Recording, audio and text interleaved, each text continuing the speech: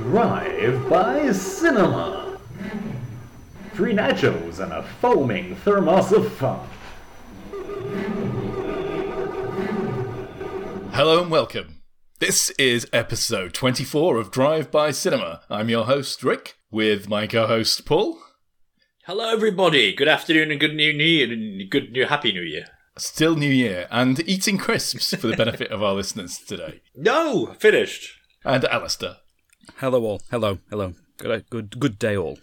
It is a new year, Paul, but we've also seen the fall of democracy in the United States. Have we? Pretty much. I thought this is a resounding confirmation of the role of participatory democracy, that the fact that we haven't seen the fall of it, that democracy has triumphed, has it not? They definitely had a go at participating, didn't they? Oh, those people. I guess democracy did fall for a short time, didn't it? It was anarchy briefly, mob rule. And did you hear, obviously, Trump got removed from Twitter, and many of his followers also got banned from Twitter. And they're off to Parler, or where are they off to now? It's not Parler, it's Parleur. Well, why spell it as a French word and not pronounce it as a French word? That's a twatty thing to do, isn't it? Excuse my French. But Parler itself has been kicked off the Amazon hosting platforms. Well, yeah. Look, I mean, I think Jack has made a mistake on Twitter. Sure, I mean, I think we all support banning Donald Trump in the instance, but in the principle and as a class action, I think this is a mistake. And I think he's admitted as much, hasn't he, afterwards? He said, I'm getting into very dangerous territory. Or rather, I don't think he made the decision. He said, I think we as a company are getting into really dangerous territory and setting a rather unfortunate precedent by doing this. Well, generally, I think you want your deranged racists to be out in the open, declaring themselves to be such, don't you? That would be a positive thing. I don't know about that. Potentially, yeah. Why are we talking about this anyway? What's this got to do with anything? What's it got to do with the price of fish? When it's at home. It's just big news, Paul. It's not being so topical and relevant. I know, it seems strange to be topical, because people could be listening to this at any time. But you said Happy New Year at the top of the show, so... I did, yeah. Any moment now, the music is going to hit us, which will bring us into the movie we're discussing. Wow. But first I'm going to ask Paul, what is the name of the movie?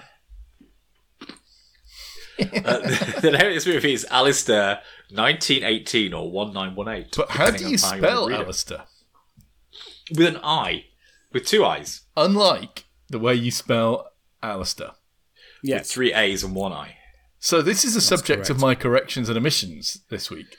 Because I picked up last week when you mentioned this, Paul. Alistair suggested the name of this film and you called it something eponymous. Say eponymous? What is say eponymous? Seo eponymous. Seo eponymous. What does that mean? SEO. Seo eponymous. It's Latin. What does it mean? It's the reflexive third person pronoun. Okay. To himself. Wow. I think it means. It's like having Boris Johnson on the podcast. I could be completely wrong, actually. But maybe. I think that may actually be a tautology. I think it is. Or it could be. It could be a recursive event. I'm not sure, really. I think you might be mixing your languages as well. I have a feeling eponymous might be Greek. But anyway, the problem here is I picked up from that Alistair is spelt with an A instead of an I. And yet, on all of the show notes up until last week's one, I'd always spelt your name with an I. So I apologise, Alistair. Yes. I've misspelt your name habitually. That's quite all right. I am used to that. I have had a lifetime of it. I'm sure that's true because Alistair's got a lot of different spellings. There's at least 3. Yeah, there's the Alistair, which is as in the title of this film. There's Alastair, which is how I spell it. And then there are variants with a D instead of a T. Alistair. Alistair, as in Alistair Crowley, with an IE. You could put Y's in there. Yeah, he might have made that one up. I think he may have made that one up. Well, all names are made up. True. Well, Alistair's just a Scots version of Alexander, anyway. Anybody else have any corrections and omissions to own up to? Yes. Oh. Seo is completely wrong. I've just checked, by the way. I don't know. I don't know what I was talking about. Very well. All right. Are we ready to do Alistair 1918? Here comes the music.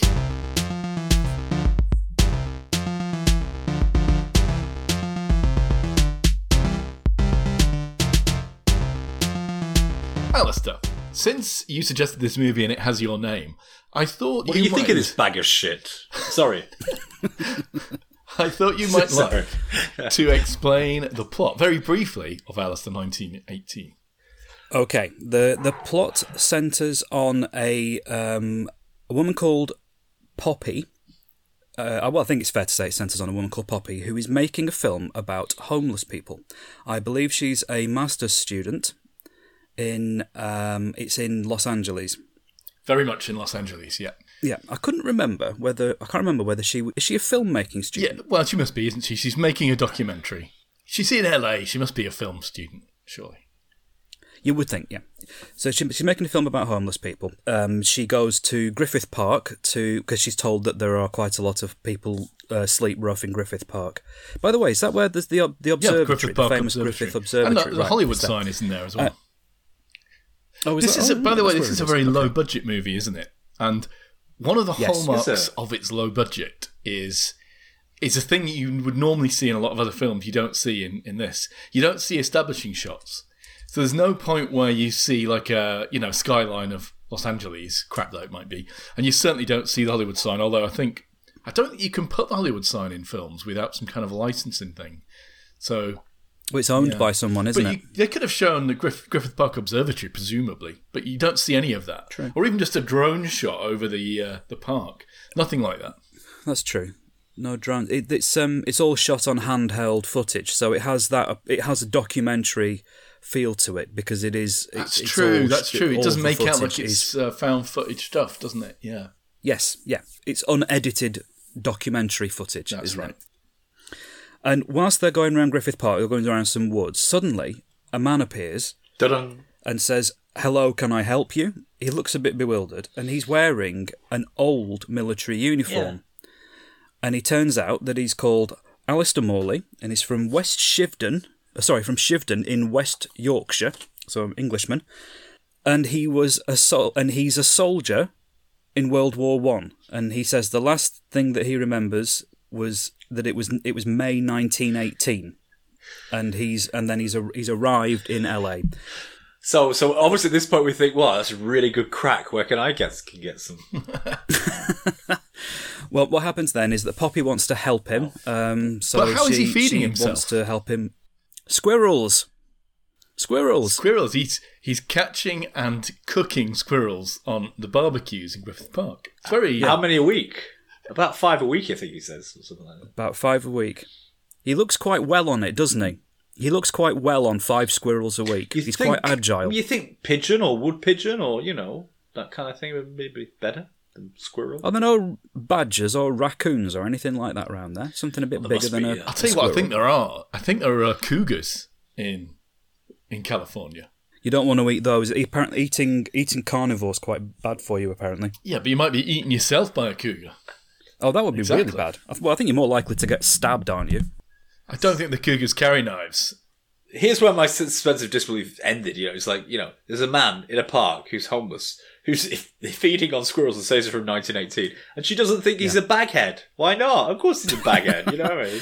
Well, no, it must be real. Let's go and find out if it's true or not. No, but her sound guy thinks that he's a complete. He's just he thinks he's insane. Oh, the sound guy, isn't that her boyfriend, Brandon? No. Oh.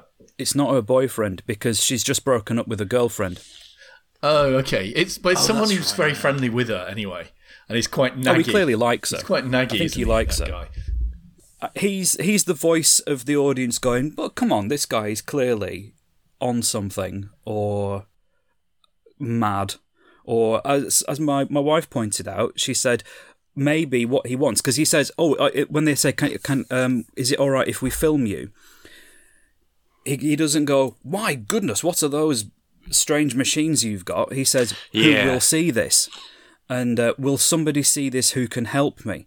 And my wife happened to hear that when I was watching it, and she said, is he maybe an aspiring actor who's tipped up in LA and now he's homeless, but he's wearing a costume, and he's hoping that someone will spot him acting as though he's a World War I soldier, and then he might get a break. Film. That's an interesting film. I'd like to see that one. Yeah, that's a bit like how Will Smith got into Hollywood, isn't it? Is it?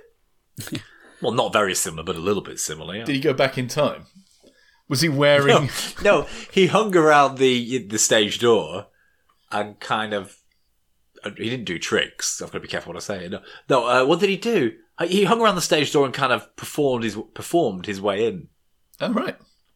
Yeah. Well, I didn't know that. He literally was like the Fresh Prince of Bel-Air. Like, he just turned up in California and somehow got his foot in the door. I mean, the only reason I know is because my mate's his next-door neighbour. So. Will Smith's next-door neighbour? Yeah. How can that possibly be true? What do you mean, how can that possibly be true? Like, Well, somebody Will is, I Smith is... Somebody's got to be his next-door neighbour. Yeah, but you don't really have a next-door neighbour if you have, like, an estate, and it's... Well, no, does my mate. He's rich. Okay. But that's the thing, though. If Will Smith lived in a desert, then Everyone would be his for the neighbour. sake of argument, Paul's mate might live in a shed 3 miles down Exactly. the road. It's Malibu, For what can you get for $10 million? Not very much, a few acres at most. So, of course, you've got a next-door neighbour. The Californians. Sorry, Saturday Night Live sketch. Okay, so you know someone so rich enough to have, like, a McMansion in California, and you In Malibu, yeah. Yeah. you go and hang out there ever and stuff? Yeah. When you're allowed to fly, yeah, why not? Okay. Well, Wave at will across the swimming pool. yeah, okay. It's good that you're allowed to wave at will. Yeah, without getting sued. So, Alistair Morley, Poppy wants to help him, so she takes him somewhere to get cleaned up. So she buys him some soap and a toothbrush and toothpaste. And then she says, "Can you show us where you arrived?" He calls it the landing site where he arrived. Don't they It's take just him for a meal as well?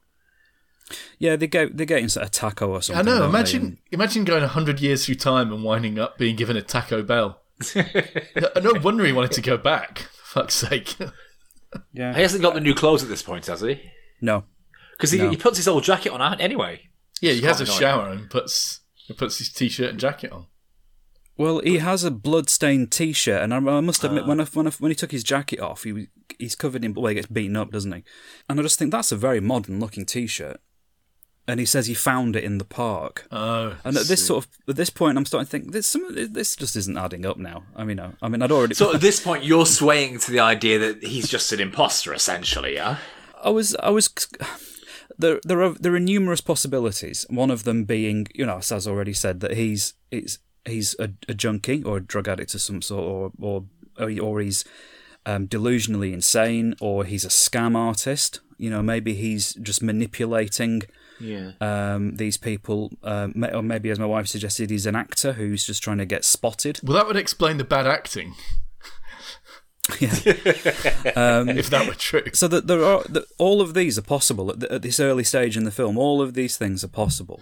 And that is an interesting film, isn't it? But, spoiler alert, by the end of the film, we know for certain that those things can't really be the case. Yeah. But Yeah, we'll get to right, that, I'm sure. So they leave him because they say, "Well, do you want taking anywhere?" And he says, "No, I have to be at the landing site every night to try to get back." He's hoping that the hole that he fell through. He said that a bomb exploded behind him on the battlefield in 1918, and he was hurled through a hole and then landed on this container in a parking lot in LA. And he's hoping that the hole will reappear and he can go back through it. So he says, "No, I need to stay here. I need to stay here." So they leave him. But then she and Brandon, her sound guy, find him lying in a pool of his own blood outside a store. He's been beaten up quite badly. So she then takes him back to her apartment, lets him have a shower, gives him some new clothes, which at first he's funny about because he says, "This is my uniform. I can't give this up." And then they take him to buy a mobile phone. Somehow, between first meeting him and him getting beaten up, he's had his head shaved and he's had a face shave as well. That's not explained anywhere as to how he's had a haircut. So anyway, the point is, he gets all these new clothes, and then about 3 frames later, he's back in his jacket again, his old uniform. Which I think is... Yeah. I guess annoying. he feels like he's on active duty. To cut the story short, because it's not very interesting, eventually they get him a job and they give him a little apartment, like in a mobile home or something, don't they? Yeah. I was just getting to that. Sounds like my life, actually. And they also find a woman on television who purports to have the science of wormholes that might allow time travel. Yes. And so they convince her, they go and see her. Sophie Janssen. Sorry to interrupt, but her name is Sophie Janssen. She's French, I think, but she's married to a Danish guy, hence her name is Janssen. How do you know her biography? It was in the movie. It does say so. Wow, you're paying a lot of attention. She's got played this by an American theory about wormholes, and she's got a laptop that can track where they're going to appear and stuff. And having interviewed Alistair about about where he landed, as it were, she calculates where the wormhole's going to be, and they set up this equipment all around this swimming pool in someone's backyard. And basically what happens is he jumps in the swimming pool and nothing happens. Well, of course. I like the fact that they're tracking these things like whirlwinds, like tornado chasers. But what's great is the water is there she explained it was to draw the negative energy. Oh, the negative energy. Oh, yeah. The negative energy of the wormhole. No, I wrote this down. What did she say exactly? They need to. Well, first of all, when she's asked, "How on earth do you work out where this wormhole's going to be?" Because she wants to find out where he was when he got pulled through it, and when exactly it was. So he gives her the exact date and where. They look on a map to find out where it was in France. It's like doing your horoscope, isn't it? Really? Yeah. He says it's what they now call the Second Battle of the Marne, and I thought, well, what did they call it then? Presumably, he'd only know that.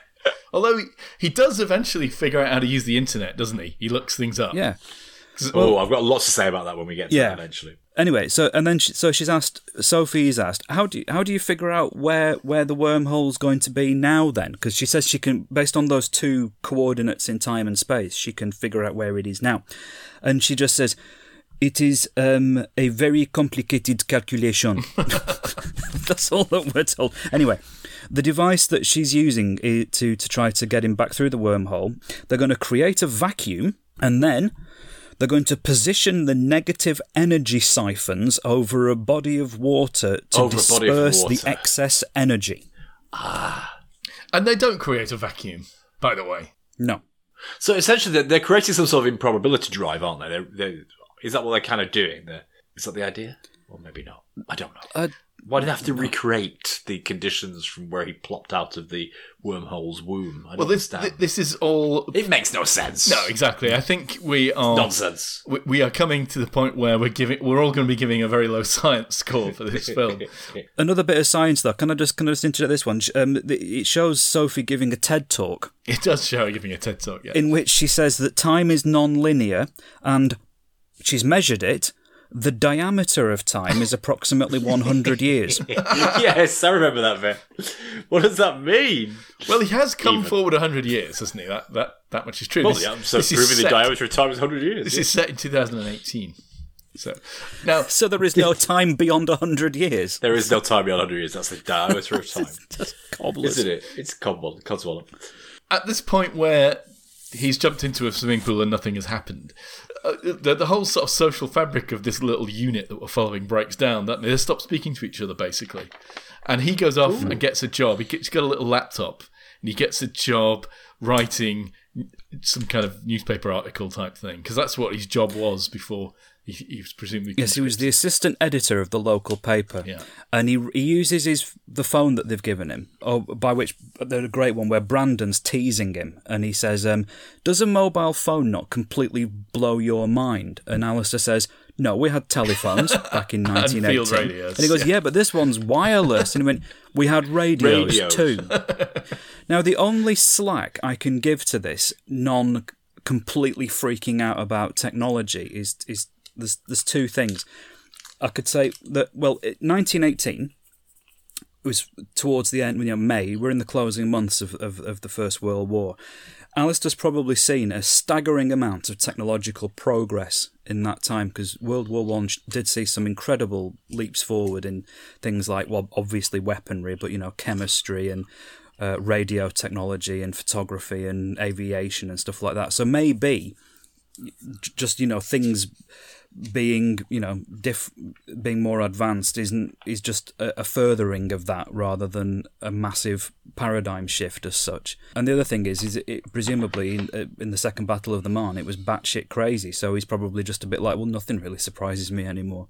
He figures out where the wormhole is going to be on the basis that because he came out of it backwards, that the lady, the doctor who calculated everything, had got the wrong direction for the wormhole. And so he speaks to her again, and easy mistake. They reconfigure everything. They discover it's going to be somewhere in a bit of waste ground in the desert, and they take a bucket of water with them. so there's a body. That's for the negative energy siphons. Yeah. And spoiler alert: at the end of the movie, they switch everything on, and he disappears. So No, not before there's some amazing special effects. That's a very generous word to use, Paul. I quite like the special effects. Actually, it looked like a load of it looked like a kind of a mashup of loads of TV test cards. Well, what they'd done is the way he disappeared was they just like slowly increased or decreased the opacity of his image. He felt like it was like sort of a Rent-A-Ghost, wasn't it? It was fabulous. The thing about that is, though, that completely holds below the waterline all the ideas that he's just a homeless guy with some kind of delusional fantasy, or he's an actor. Yeah. He actually or disappears. A magician. Yeah, I suppose. I was thinking the big reveal is he's an amazing magician because he said something very convincing. He said, "I'm going to go back in time and I'm going to bury something when I get back to show that I made it," kind of thing. It's a body cam that they put on him. But unfortunately, he decides to bury it. He decides to bury it where he's camping. Whereas what he should have said is, I'm going to go back and bury it somewhere that I haven't yet been in LA. Like they could say, hey, how about Golden Gate Bridge? Go and bury it there. That's in San Francisco. And that would have been more impressive. So yes, that would be very impressive then. Sorry. So what I was thinking was like, he's a magician. He's kind of convinced them, and they go, dig out the body cam, and wow, it's there. But actually, he's not really gone back at all. He's done it by sleight of hand, and I thought that would have been a much better ending. But we never really got there, did we? This is it, isn't it? We've all, in the space of the conversation we've had for the last 30 minutes, we've come up with several ideas that are all more interesting than the film they actually came up with. Well, it's the one thing that kept me watching the film, apart from to talk about it now, was that you had to. There are a number of possibilities. You are kept, dangling until the end. It's like, well, which one is it? Is he a lie? The trailer for the film actually has lots of words superimposed on pictures of Alistair, and it says World War I soldier, PTSD victim, liar, manipulator, fraud, with question marks. So you are supposed to be wondering, is this all real? And the thing is, at the end, we still don't know, because all that happens is we see Poppy digging a hole underneath Alistair's squirrel trap, which is just a cool box, isn't it? Where the camera's supposed to be, where the body camera's supposed to be. And all that we hear is the metal tip of the spade go clink against something metal. And then she kind of gives a kind of a, happy face, and then that's it. It ends. So we still don't know. She could have just found a tin can. In this world that you're describing, yes, they don't find anything, it's just a tin can. But what's actually happened is that doctor has evaporated a homeless person. I'm sorry, it doesn't work. It doesn't work. I mean, the found footage, I think, means that we can't, because it's shot with found footage, and it's the POV isn't him most of the time. Therefore, we can't really lend ourselves to the notion that this is a homeless man who's gone a bit crazy and he's hallucinating this, and he's actually jumping off a bridge and committing suicide. But he's in his mind, he's a soldier. How he might reconstruct this in his mind that he's a soldier and he's jumping into time travel kind of thing, and that he's completely delusional. That avenue is never open for us, is it? Because it's other people holding the camera and showing us that this is real in a sense, yeah? So I thought the way they closed down avenues of possibilities there was quite weak, really, in terms of how to script it. Now, in terms of credibility, I have to stop both of you here. Alistair said he speaks with a Yorkshire accent, but he doesn't. He doesn't speak with a Yorkshire accent from 1918. He speaks with a very modern accent. Was he also not a little bit old? A very modern accent. Was he a bit old to be a soldier from the First World War? No. I mean, 35, 40, you could definitely be a soldier at that age. He was a sergeant as well, wasn't he? He said he was 34 at the start of the war, so 38. Yeah, it's possible. But he was a sergeant. I think his uniform was a sergeant's uniform, wasn't it? But anyway, he speaks a very modern Lancashire and not a Yorkshire accent. I know it's modern. No, he does say something like Herm at one point. He tries to do a bit of Yorkshire, but it's actually a Lancashire accent. And it's a modern Lancashire accent. It's an educated modern Lancashire accent with very light fronted vowels of the mock London estuary kind that politicians have been trying to imitate for 20 years now. So, like, nobody would ever say university. People say university now if they're trying to be Sloaney. And he kind of had those very fronted light vowels that people didn't have. Received pronunciation or regional pronunciation, vowels, particularly U's, were quite deep. So we would put something on the table, put, and in the modern these kind of modern educated accents that are affected, people are putting on these vowel sounds. The schwa, the kind of upside down E, it takes the place of many kind of U sounds. And he had that. So I'm sorry, I'm just not buying the fact that he's from 1914 or 1918 or whatever, because nobody spoke like that. Educated or not educated, received RP or not RP, northern or southern. Nobody had those very weak fronted vowels that we have these days. I was just trying to find out where Guy Birtwistle is from. That's the actor that plays Alistair, and it's very, very hard to find any information about him. He also did the music for the film. He wrote the film. And you said he wrote the film, yeah. Yeah, you're right. He did do the music as well. Music was quite good, I thought, actually. And the actress playing Poppy was the director. Yeah. That's right. That's Wow. Annie McVeigh. No way. Annie McVeigh. That's the actress playing Poppy. I didn't know that. One thing that was bugging me about is leaving his body cam. I thought it would have been a great thing if they dug up his body cam and then looked at what the footage was. Showing him going back through his evaporation from a bucket thing. But why did they have to wait until after he'd gone to go and see? That's right. They could have all gone first just to check he makes it through, couldn't they? Yeah, because they could have said, that could have saved them a lot of trouble, couldn't it? Because they could have said, right, we've had this idea now, so let's go back to the squirrel trap and dig up the body cam. And if there's a body cam there, then it means that you make it back. It's the timey-wimey problem, isn't it? Why, when he got access to the internet, was he not so curious and looking up whether or not he got back with his... Well, I was saying, why was no one looking up military records? Yeah. Oh, just stop me right now. Yeah. Slap me right now. Wouldn't it be this the first thing you would do? The first thing you would do is you would Yeah. look up the military records, because he can say exactly who he was, where he was from, when he disappeared, and at the very least you'd have a record of somebody being missing in action, wouldn't you? Look, this whole thing about he gets a laptop and he can use it within, a week? It's just nonsense. It would take him 3 or 6 months to even get his head around the concepts involved in a browser, clicking on an icon to get a browser to open, to type in words, to perform a search. I don't know, Paul. You managed it in no more than 3 or 4 months. Just infeasible to come, almost 100 years, to come 100 years, and just to throw a laptop at him and say, hey, work out how that works. Yeah. It wouldn't happen. Yeah, I mean, I think if with you the don't phone believe thing me, is one thing, but I don't think he could say we had typewriters and yes, that, exactly. That wouldn't wash with that, would it? That wouldn't. You can't go that far with. If somebody had sat him down for 2 or 3 weeks and said, look, here's the concepts, and this is like a typewriter. You type here and the words come up on the screen. Yeah. I can imagine it, but nobody did they? They just gave him a computer and it started working. I mean, if you don't believe that it does take a real conceptual shift to be able to use technology that way, just look at 7-year-olds. I mean, you had a 7-year-old, Alistair, so you probably know. Just look at 7-year-olds trying to use like Alexa or speaking to Google. They can't use it. Well, they can, because Google's now been programmed to understand whole sentences, but they don't know how to perform a search in the way that adults do. No, that is true. Adults of our generation that have used technology. Yeah, that is true. So, that's a very fair point. I have a question. Here you go. Pop quiz. So, here's my question. Is this science or science fiction? Or science faction? Or science fantasy? Time travel. Is it real or false? Is time travel real or false? Yeah, could we time travel?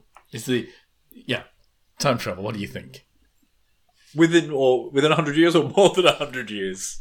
Well, let's just say time travel, full stop. Well, at the moment, it's science fiction. Oh, Science fiction. Paul, what do you say? humans, time travel. Humans, yes.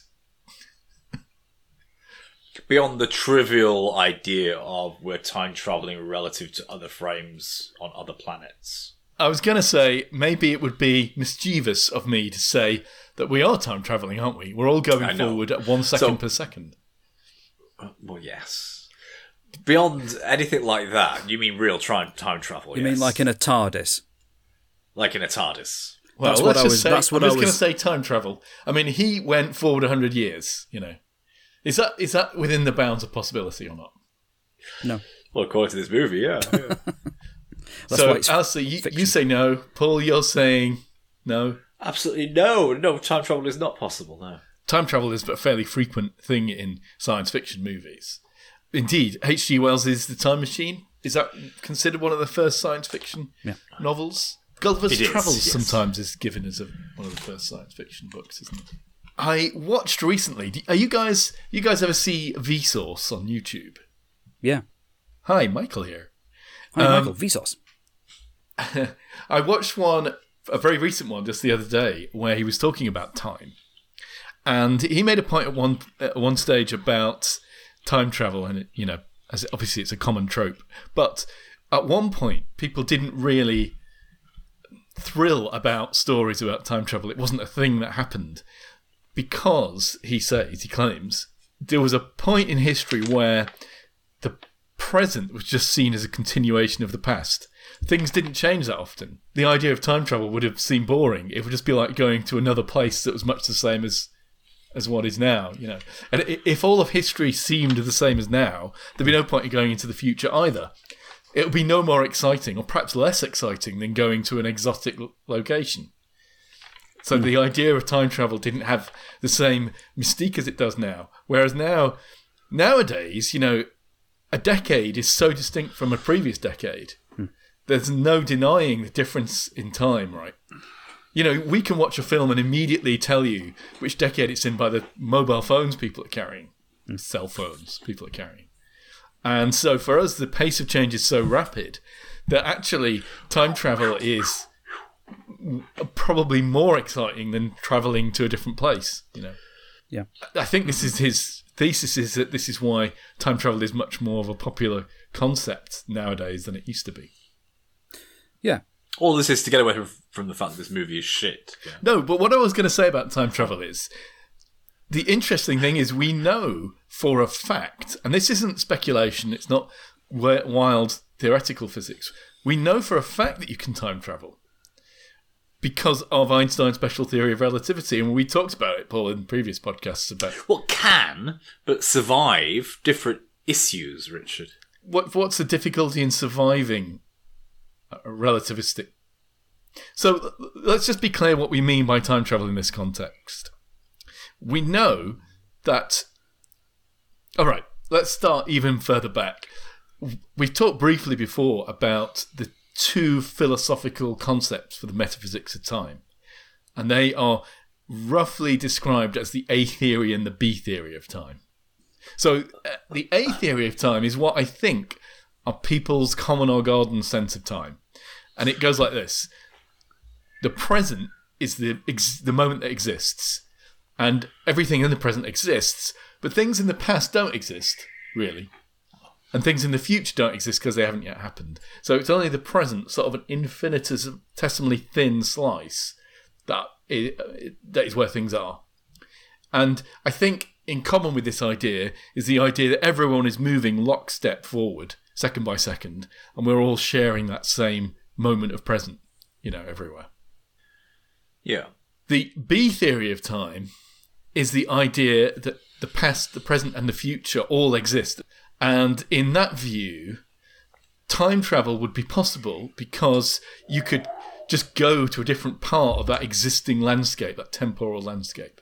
The B theory of time seems to be strongly supported by modern science. Everything since special relativity seems to indicate that there's no common simultaneous now everywhere, and that our ideas of what's simultaneous and our ideas of the flow of time depend on your movement in space.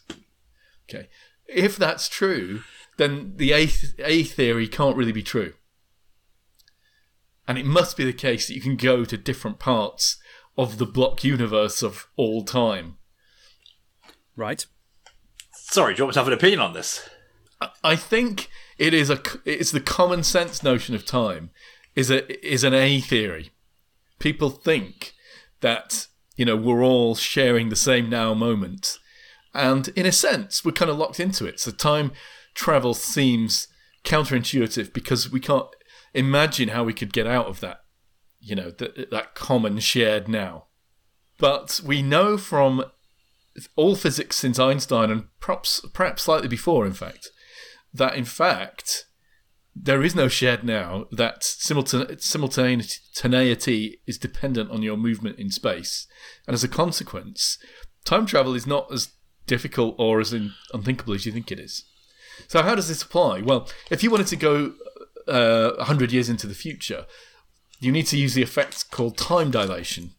Time dilation is the observed fact that objects in motion relative to your frame of reference, their clocks tick slower. And when I say that their clock ticks slower, I don't just mean that that's an effect on clockwork or on a quartz watch. I mean time actually moves slower for them. This is the famous twin paradox that's brought up with reference to Einstein's special theory of relativity. If you take twins, you send one twin off in a spaceship and he flies to Proxima Centauri and he goes at an appreciable proportion of the speed of light. He turns around and he comes back. When he returns, we will find that he is younger than I am, or that his twin is who remained. So you mean in the sense of like his biological chronometer will show a younger age than the twin that remained on Earth? Yeah, he will literally say that he's experienced 8 years, say, where I've experienced 10 years or 12 years. All depends on the speed that he goes, ultimately. So if you wanted to travel 100 years into the future, you simply need to go on a journey fast enough that in a comfortable length of time, where by the time you return, the world's clock has advanced 100 years and yours has only gone 1 year or, 5 minutes. Again, it depends on how fast you go. You need to go one time diameter. Yeah. Yes, exactly. In the parlance of Alistair 1918. One temporal unit. But on that basis, it's interesting, both of you rejected the idea of time as science fiction. No, I think that's a bit unfair. I think that's unfair. I think, because you asked, is time travel science fact or science fiction? Yes. And I was thinking can we actually go in a machine and travel through time? Not at the moment, we can't. Well, yes, we could. Who's done it then, Richard? What? Who's done it? Who has done it? Well, no, I think I understand the point. Show me that man. People who've been in orbit for a long period of time are very slightly younger than people who've been on Earth. Exactly. Yeah, it's okay, just a matter of it's purely a matter of how far in the future we're talking about. 100 years is a bit of a tall order. Right. But in principle, there's absolutely nothing stopping us doing it tomorrow. Theoretically, in principle, yeah. But make us travel into the future tomorrow. But the question I understood, Richard, was can we ostensibly and practically time travel to a measurable extent now? And the answer is no, we can't. We could do it to a measurable extent. To a meaningfully measurable extent, like 10 months or 1 year or 3 years. We could do it. We could do it. Well, we haven't done it. We could, but that's not can. Could we or can we are different questions, Richard. So I think here the problem it stems from the fact we interpreted your can we as can we rather than could we. Also, just because something's fiction doesn't mean it isn't real. Sure. Oh my God. But okay, perhaps my question was unfair, but yes. If I were to ask, yeah, your question was it was a lawyer's question, Richard. If I were to ask the average man on the street if time travel was scientifically possible, what do you think that they would say? I think they probably would say yes. I mean, I knew that it's theoretically possible. I did know that. But yeah, if you ask, it's practically possible too. Yes, exactly. Yeah, practically possible. And that's what I'm getting at, really. I think it's really interesting that I think most people don't really understand the consequences of the physics that Einstein proposed. You know that idea of time being something that flows forward for the most... Well, yeah, it does flow forward. Is that within the theories, the A and the B theories, well, the A theory that you mentioned, is that said to be an effect of the way our brains perceive it? For an A theory of time is flowing for everybody. And I suppose that it doesn't really address the metaphysics of why that should be. But it implies it can't be a mental process because it happens universally, right? It's a universal thing that everything is experiencing time at the same rate. For B theory, it's much... Again, it doesn't address it directly, but I think it's a much stronger thing to say there that the passage of time is sort of an illusion, sort of a mental effect. You can imagine arranging things so that time flows in different directions, and which indeed, again, is really what's happening with special relativity. Now, of course, in the movie, and if you were actually to do this, you probably want the ability to go back in time like Alistair does to get back to his wife. And going backwards in time is a bit more of a problem. There are solutions to the problem of going back in time that do involve wormholes. So the science in the film is accurate to that extent that in the space-time universe that Einstein describes with special and general theory of relativity more accurately, I suppose, it would be possible, because again, it's a B theory of time, because space-time is a sort of landscape. If you can make a space-time wormhole between two different times, you could traverse it into the past. But could one form spontaneously, as has apparently happened in this film? I think so, and I think the theoretical physics would hold that wormholes do form spontaneously on a subatomic level. The difficulty would be having something big enough for a human being to go through. And my understanding, which is very limited, of the incredible mathematics, is that's going to require some very exotic kind of matter in unthinkably large quantities to hold the mouth of such a wormhole open. And a very complicated calculation. Yes. All right. I think we best do scores then, haven't we? Let's start with the science. And I'm going to say, nothing wrong with travelling forward in time 100 years. Nothing wrong with necessarily doing it from a wormhole. Something wrong with pretending it's to do with water and then doing it over a bucket. And forming a vacuum seems to be a bit irrelevant. That's the negative mass, the negative energy, man. Lots of negative energy in Hollywood. That's true.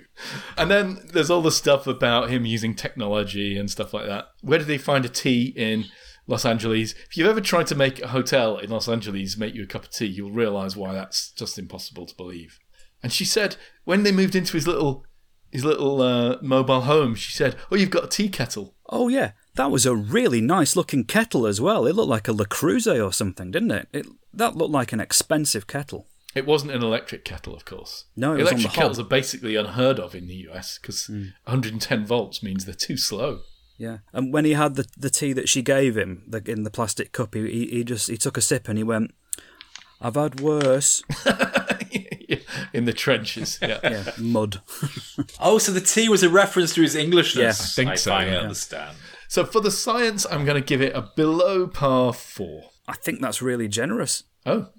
Like I say, they got wormholes right. Nothing wrong with time travel per se. No, I mean, I think from a science fiction point of view, I thought that was actually just very badly explained a lot of the time. But I think I'm going to give it a little point upwards because you've explained the thing about the different theories of time and the fact that it is literally theoretically and really possible. You've helped to redeem an extra point there. Yay. But I thought just the description of the scientist was so ridiculous. Saying that the diameter of time is 100 years doesn't mean anything, and her negative energy siphons and recreating a bomb, but it just involves putting some globes around a swimming pool and then he jumps into it. It was absolute hogwash. So I think from that perspective and various other things to do with the way that Alistair approached technology, I think I'm going to give it a 3. Yeah, I mean, I think here anachronism has to come under science, and there are too many anachronisms. His accent was a modern accent. It was just not an accent that was recognised by anybody or produced by anybody in 1918. And I thought that was a major oversight if you actually want it that he is really from 1918 and it disappears into the past. In terms of other things, I think you've said it, I mean, time travel without any big flashy machinery, wormholes appearing, and moving at the speed of tornadoes and just generally behaving like tornadoes. Why? Just why? It's just silly. So a 2.5 from me. 4 is also below average. I just think it deserves a bit of credit for being slightly realistic. But let's do special effects. Look, if this was a bigger budget movie, you would have expected, either at the start or at the end, there to have been a scene in World War One. They probably couldn't have resisted that. But they were obviously working on a budget. It showed with the special effects. Didn't Terminator do this? Didn't we get to see the future in Terminator? You did, yes. Yeah. And there was no real action except they did some mopping at one point, didn't they? Jumping into the swimming pool was about the high spot. So for that reason, I can only give it a 3 here. What do we call it? The reason for people doing things in movie. MacGuffin. MacGuffin. I mean, Terminator's MacGuffin was that he had to come back to change the past, to change the future, blah, blah, blah, blah, blah, and there's a war going on. But, I mean, what the hell's he doing here in the future, this man? You might as well stay, you might as well go back. It doesn't really matter, does it? Apart from when he wants to go back and see somebody who's dead. So for special effects, Paul, what do you give it? Oh, sorry, special effects. Well, there's no reason for special effects, because there's nothing happens. It doesn't really matter if he goes back or not. This could have been a radio play much more successfully. There's no reason for it to have been committed to imagery, is there? Yeah, so a 3 for me on special effects. Because they do that bit at the end where, his body becomes increasingly less opaque and more transparent and he kind of disappears. On the budget of 3. The bucket, the bucket budget. I'm not sure about whether it would work as a radio play. Actually, no, it would work as a radio play, but I think it works okay as a film because of the documentary format, I think. You could do that as a radio play, then. You could. I don't see. There's no reason why it couldn't have been done as a film. So I think that's as okay. a better film? Yeah, I quite liked. I actually quite liked that wormhole. Well, it wasn't the wormhole effect. It was the negative energy dispersal thing that was, like I said, it was a mashup of what looked like test cards. I actually quite liked that. I thought it looked kind of amusingly 8-bit. I thought that was. Are we getting a 5 then? In terms of special effects, can I include things like music? Okay. Yeah, sure. Because I I thought the music and the sounds were quite atmospheric in this film. Guy Birtwistle also, as we've said, as well as writing the film and acting in the film, he also did the music, and it was all right. I thought it was quite good. So I think special effects in terms of creating the atmosphere that they were trying to create, I would give it a 6, especially. I would give it a 6, but I'm going to give it a 5 because Alistair just wasn't believable as being of the time he said he was going to be, and I think that's partly down to the way that it was filmed rather than his acting. So I'm going to go down to a 5, but then I'm going to give it another point for it being a very, very low budget thing. So it's getting a 6 from me. So since you mentioned acting, I'm going to say I didn't find the acting all that convincing. I thought Guy Birtwistle was okay, but some of the other characters, some of the supporting characters didn't hit the mark for me. Yeah, that detracted from the experience for me. So I'm going to go for a 4. What we're talking about? Acting. What? Acting? Yeah, it's that there was sort of make-believe, Paul, that people do. Professional pretending. No, I've got some notes here. I'm trying to work out what they're pertinent to. It's not acting, I don't think. No, I mean the acting was perfunctory. I'm going to give it a 6 for acting. I'm saying no more, really. I'm hoping these notes will fit into the next thing we're going to score. I would give it a 5 because I thought they were all unconvincing, but they were quite likeable, so I'm going to give them a 6. Paul, the next category is going to be, and you can start, it's going to be script and plot. Oh, plot script. Yeah. One thing, can I just say, I really didn't like the fact he wore that stupid uniform all the way through the movie. I just wanted to take it off. It was really, it looked like he was, you know how old uniforms were restricting on the shoulders? I just didn't like that. I think it just didn't look comfortable for him to be wearing that. That annoyed me. Did you not like the bit where he said, "Is that your uniform? What is that? Is that wool?" And he goes, "Yeah." I like the scene where they're passing a shop window and they see a fashion display that with was a okay. uniform in it. I Yeah. quite like that bit. Yeah, that was quite cool. cute. That was quite nice. So, yeah, plot. Well, first of all, I think, can we get into found footage here?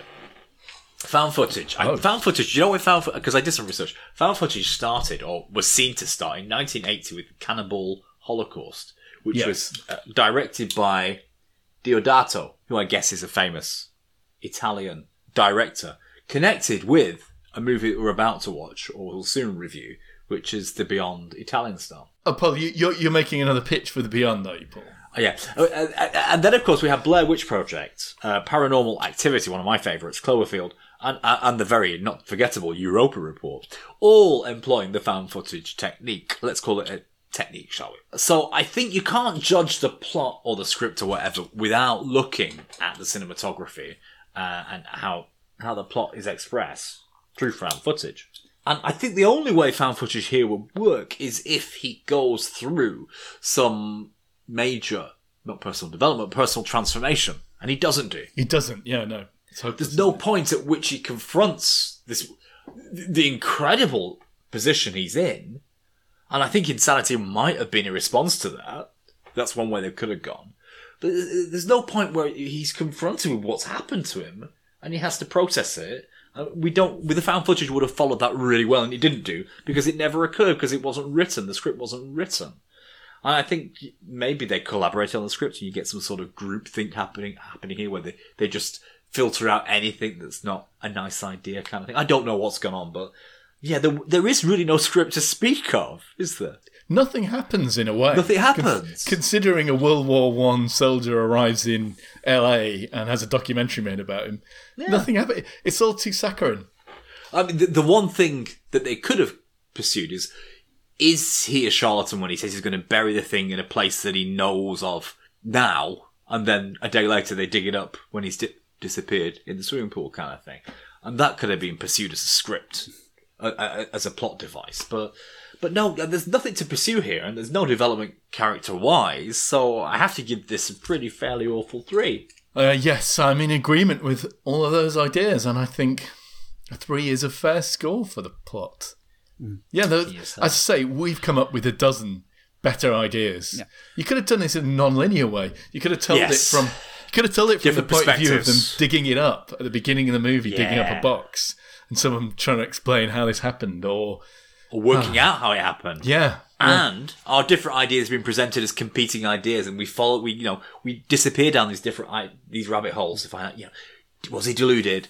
Was he a charlatan? Did he actually go back? We could have explored all these within a script. They could have done this as a real... I mean, this wasn't... We called this found footage, but it wasn't really. This is just as if they were filming long stretches for a documentary. Yeah.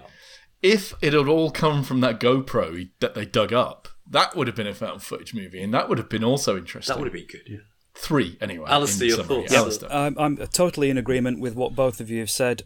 One of the things that just bugged me throughout the whole thing is surely, and I know I said Alistair might not be bothered or fazed by technology, but surely, for goodness sake, being in a forest in the middle of France and then suddenly being in an unrecognisable American city full of loads of metal things, it would have some effect to phase you a little bit, even after 30 days. So I thought the fact that he seemed to be completely all right with all of that. But that would have been a nice seesaw for the script. There was no culture shock. Very phased, and he's out of his mind. Is it because he's time travelled?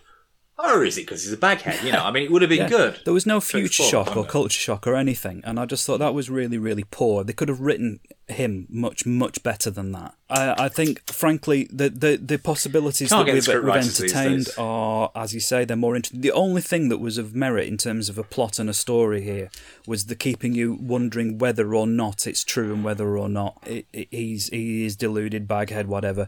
And once they introduced the pseudo-French scientist, suddenly we started to veer away from that possibility completely into a realm of silliness. I mean, yeah, it wasn't even a good French accent either. It was terrible. So I think the question that we always ask is, what's this film about? It isn't about anything, really. It could have been about all of that. Is he a fake? Is he not? And really, it ends up being the worst option of all of them. Frankly, the trailer that I mentioned is more interesting than the film.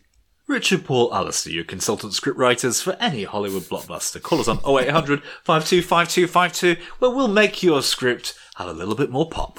So your plot score, Alistair, was 3. Ooh. an overall score. Who is this film for? Who is it supposed to please? The people that made it's it. It's not romantic enough for a romance. It's not sciencey, techy enough for science fiction fans. It doesn't. It's too explore... hastily written to be trying to break out into Hollywood, isn't it? You know, like, let's put our $20,000 and let's break into Hollywood. But usually when you see those on YouTube, plot-wise, they've put a lot of thought into them. You know, you wouldn't just do this and expect it to make waves in Hollywood, would you? I want to like it. I want to like it because, yeah, you know, it seems like those people are sincere and they like what they do and they're enjoying it, but it's just not very good, is it? And I couldn't recommend it because there's no target audience for it. I mean, the point is, making movies has become a lot cheaper, and it's something you can do with your local amateur dramatics society budget these days, isn't it? You know, £20,000, you can make a amateur movie. dramatics. Yeah, that's what it's more like. Isn't it? And I mean, would we condemn people for doing amateur dramatics? No, we wouldn't. So, can we condemn these people for using their own money to essentially pursue a vanity project? I don't think we can. You know, fair play to them, but that doesn't alter the fact it's a 4 out of 10 movie. Yeah, it is. 4 out of 10. I agree. Yeah, which in a way, if you're just amateurs spending $20,000, it's a good score. You know, I mean, yeah. I was just having a quick look on IMDb at Guy Birtwistle and Annie McVeigh's profiles, and it's interesting to note that there is nothing after this film in their repertoires. Okay, that's quite somber. And on that note, well, no, I just so what's your score though, Alistair? An overall score from me is, yeah, I'm inclined to go for a 4 as well, because it's. I mean, there is nothing wrong with it being an Amdram vanity project. You're absolutely right. Look, what is wrong with finishing a marathon in 4.5 hours? Nothing at all. Nothing. It's an achievement. But nevertheless, I found it. I did watch it to the end, and I wouldn't. I've got, unless it becomes some sort of bizarrely compelling reason to watch it again. So, I don't know. Did it not drag horribly? No, 'cause it kind of dragged. No, it didn't. It didn't. It was just a kind of a cute little film. So I'm tempted to give it a 5, but I'm not. I'm giving it a 4. There we are then. Well, Alistair, that was all your fault. Now, No. for next week's movie. I presented it as an option. For next week's movie, since Paul keeps rattling on about it, and he just did it then, we're going to have to watch please. The Beyond. Yes! Mm-hmm. This is what year is it from? 1979, I think. It's an Italian horror movie with some pretension to be a cult classic. Well, let's find out when we watch it. But what I will say is, before we do watch it and talk about it next week, is to say I do have a correction, Alistair. I said it made 340 million at the box office. It didn't. No. It made 340 million lira, and I didn't know this, but lira. I didn't know this. Well, I didn't know this, but lira had the same pound sign as a pound, which is why I read it wrong on Wikipedia. Now, I was looking. Does the English pound sign have 2 lines through or 1 line through? I think it has 2 lines through, in actual fact. And this only had 1 line through, which makes it the Italian lira. So it didn't make that much money as what I thought. But since then, it has become a cult classic, and it has made a lot of money on the old video release in the 80s and 90s, and on re-shows and platforms later on. It is now viewed as something of a cult classic. Oh, was it a video nasty? Until next week, here comes the music in 3, 2, 1.